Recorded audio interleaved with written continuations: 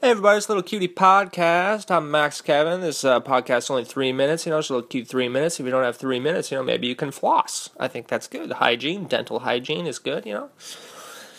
Anyway, so this is episode 11, a little cutie podcast. I can't believe I made it this far, that's 11 days, 11 podcasts, 11 apostles, or maybe there was 12, but whatever.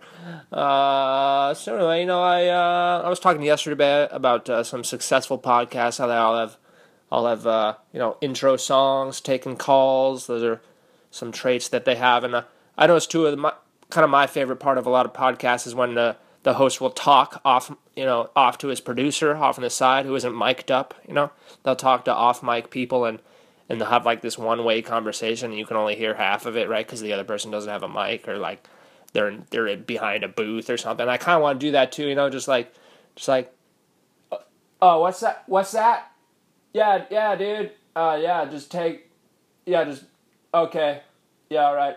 Anyway, back to the podcast, Thanks. Sorry about that. I had to talk to my producer, So, but anyway, there's actually no producer, of course. I'm just kind of here alone in this room by myself. Just like kind of lonely, actually.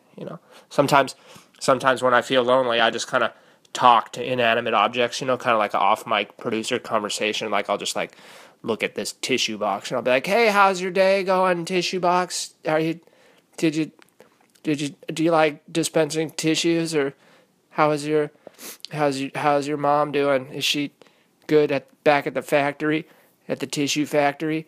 Are they unionized there? Are the workers unionized? Do they get vacation pay and maternity leave? I gotta blow my nose. Give me a tissue, and then I just kind of take a tissue or just, is that good?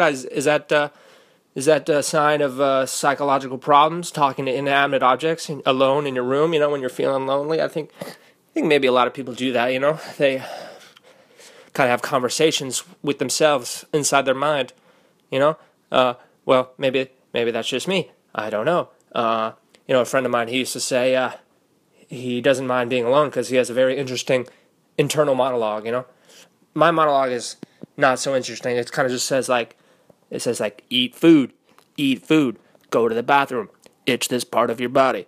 It's kind of the only things it ever says to me. And it doesn't ever give me any words of encouragement. Sometimes when I'm lonely, I'm like, oh, I'm so alone, I don't have any friends. It kind of just says, shut up and eat that ice cream, fatty. Maybe I should, I need to go to the doctor, I think. Anyway, that was about 3 minutes. Thanks for listening. Maybe I'll see you tomorrow.